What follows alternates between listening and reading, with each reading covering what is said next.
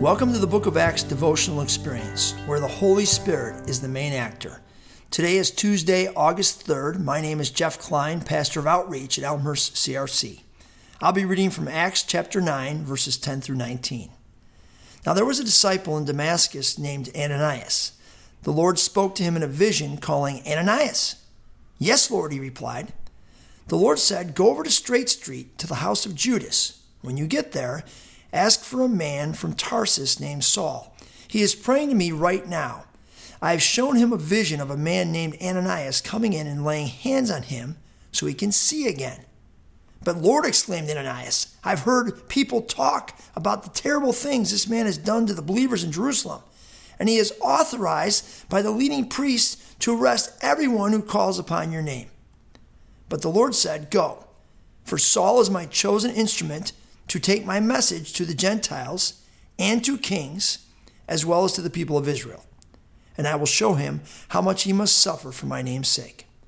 So Ananias went and found Saul. He laid his hands on him and said, "Brother Saul, the Lord Jesus, who appeared to you on the road, has sent me so that you might regain your sight and be filled with the Holy Spirit." Instantly, something like scales fell from Saul's eyes, and he regained his sight. Then he got up and was baptized. Afterward, he ate some food and regained his strength. Now, I know our tagline is that the Holy Spirit is the main actor in the book of Acts. But I want to point out that at every turn, the Holy Spirit continues to give instructions to followers of Jesus to involve them in the work of building Jesus' church. So we could even say in this story, the Holy Spirit is the main supporting actor. Do you think God could have freed Paul from his blindness whenever he wanted, by himself, without any help? Jesus had already appeared to Paul on the road to Damascus and had struck him blind without anyone's help.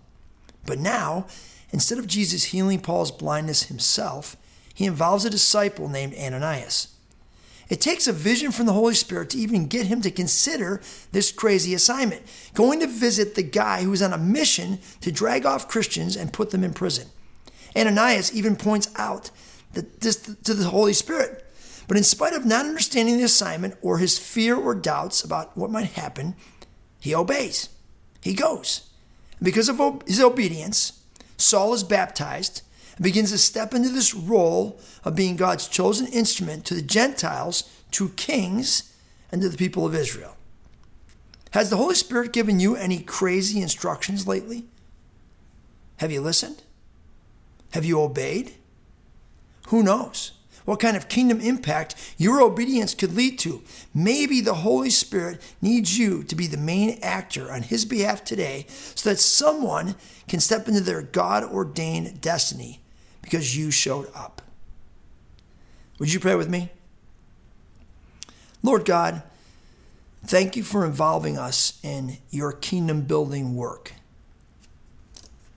Give us the courage, the insight, the sensitivity to your Spirit to know when you need us to join you in what you're doing. In your name, Jesus, we pray. Amen.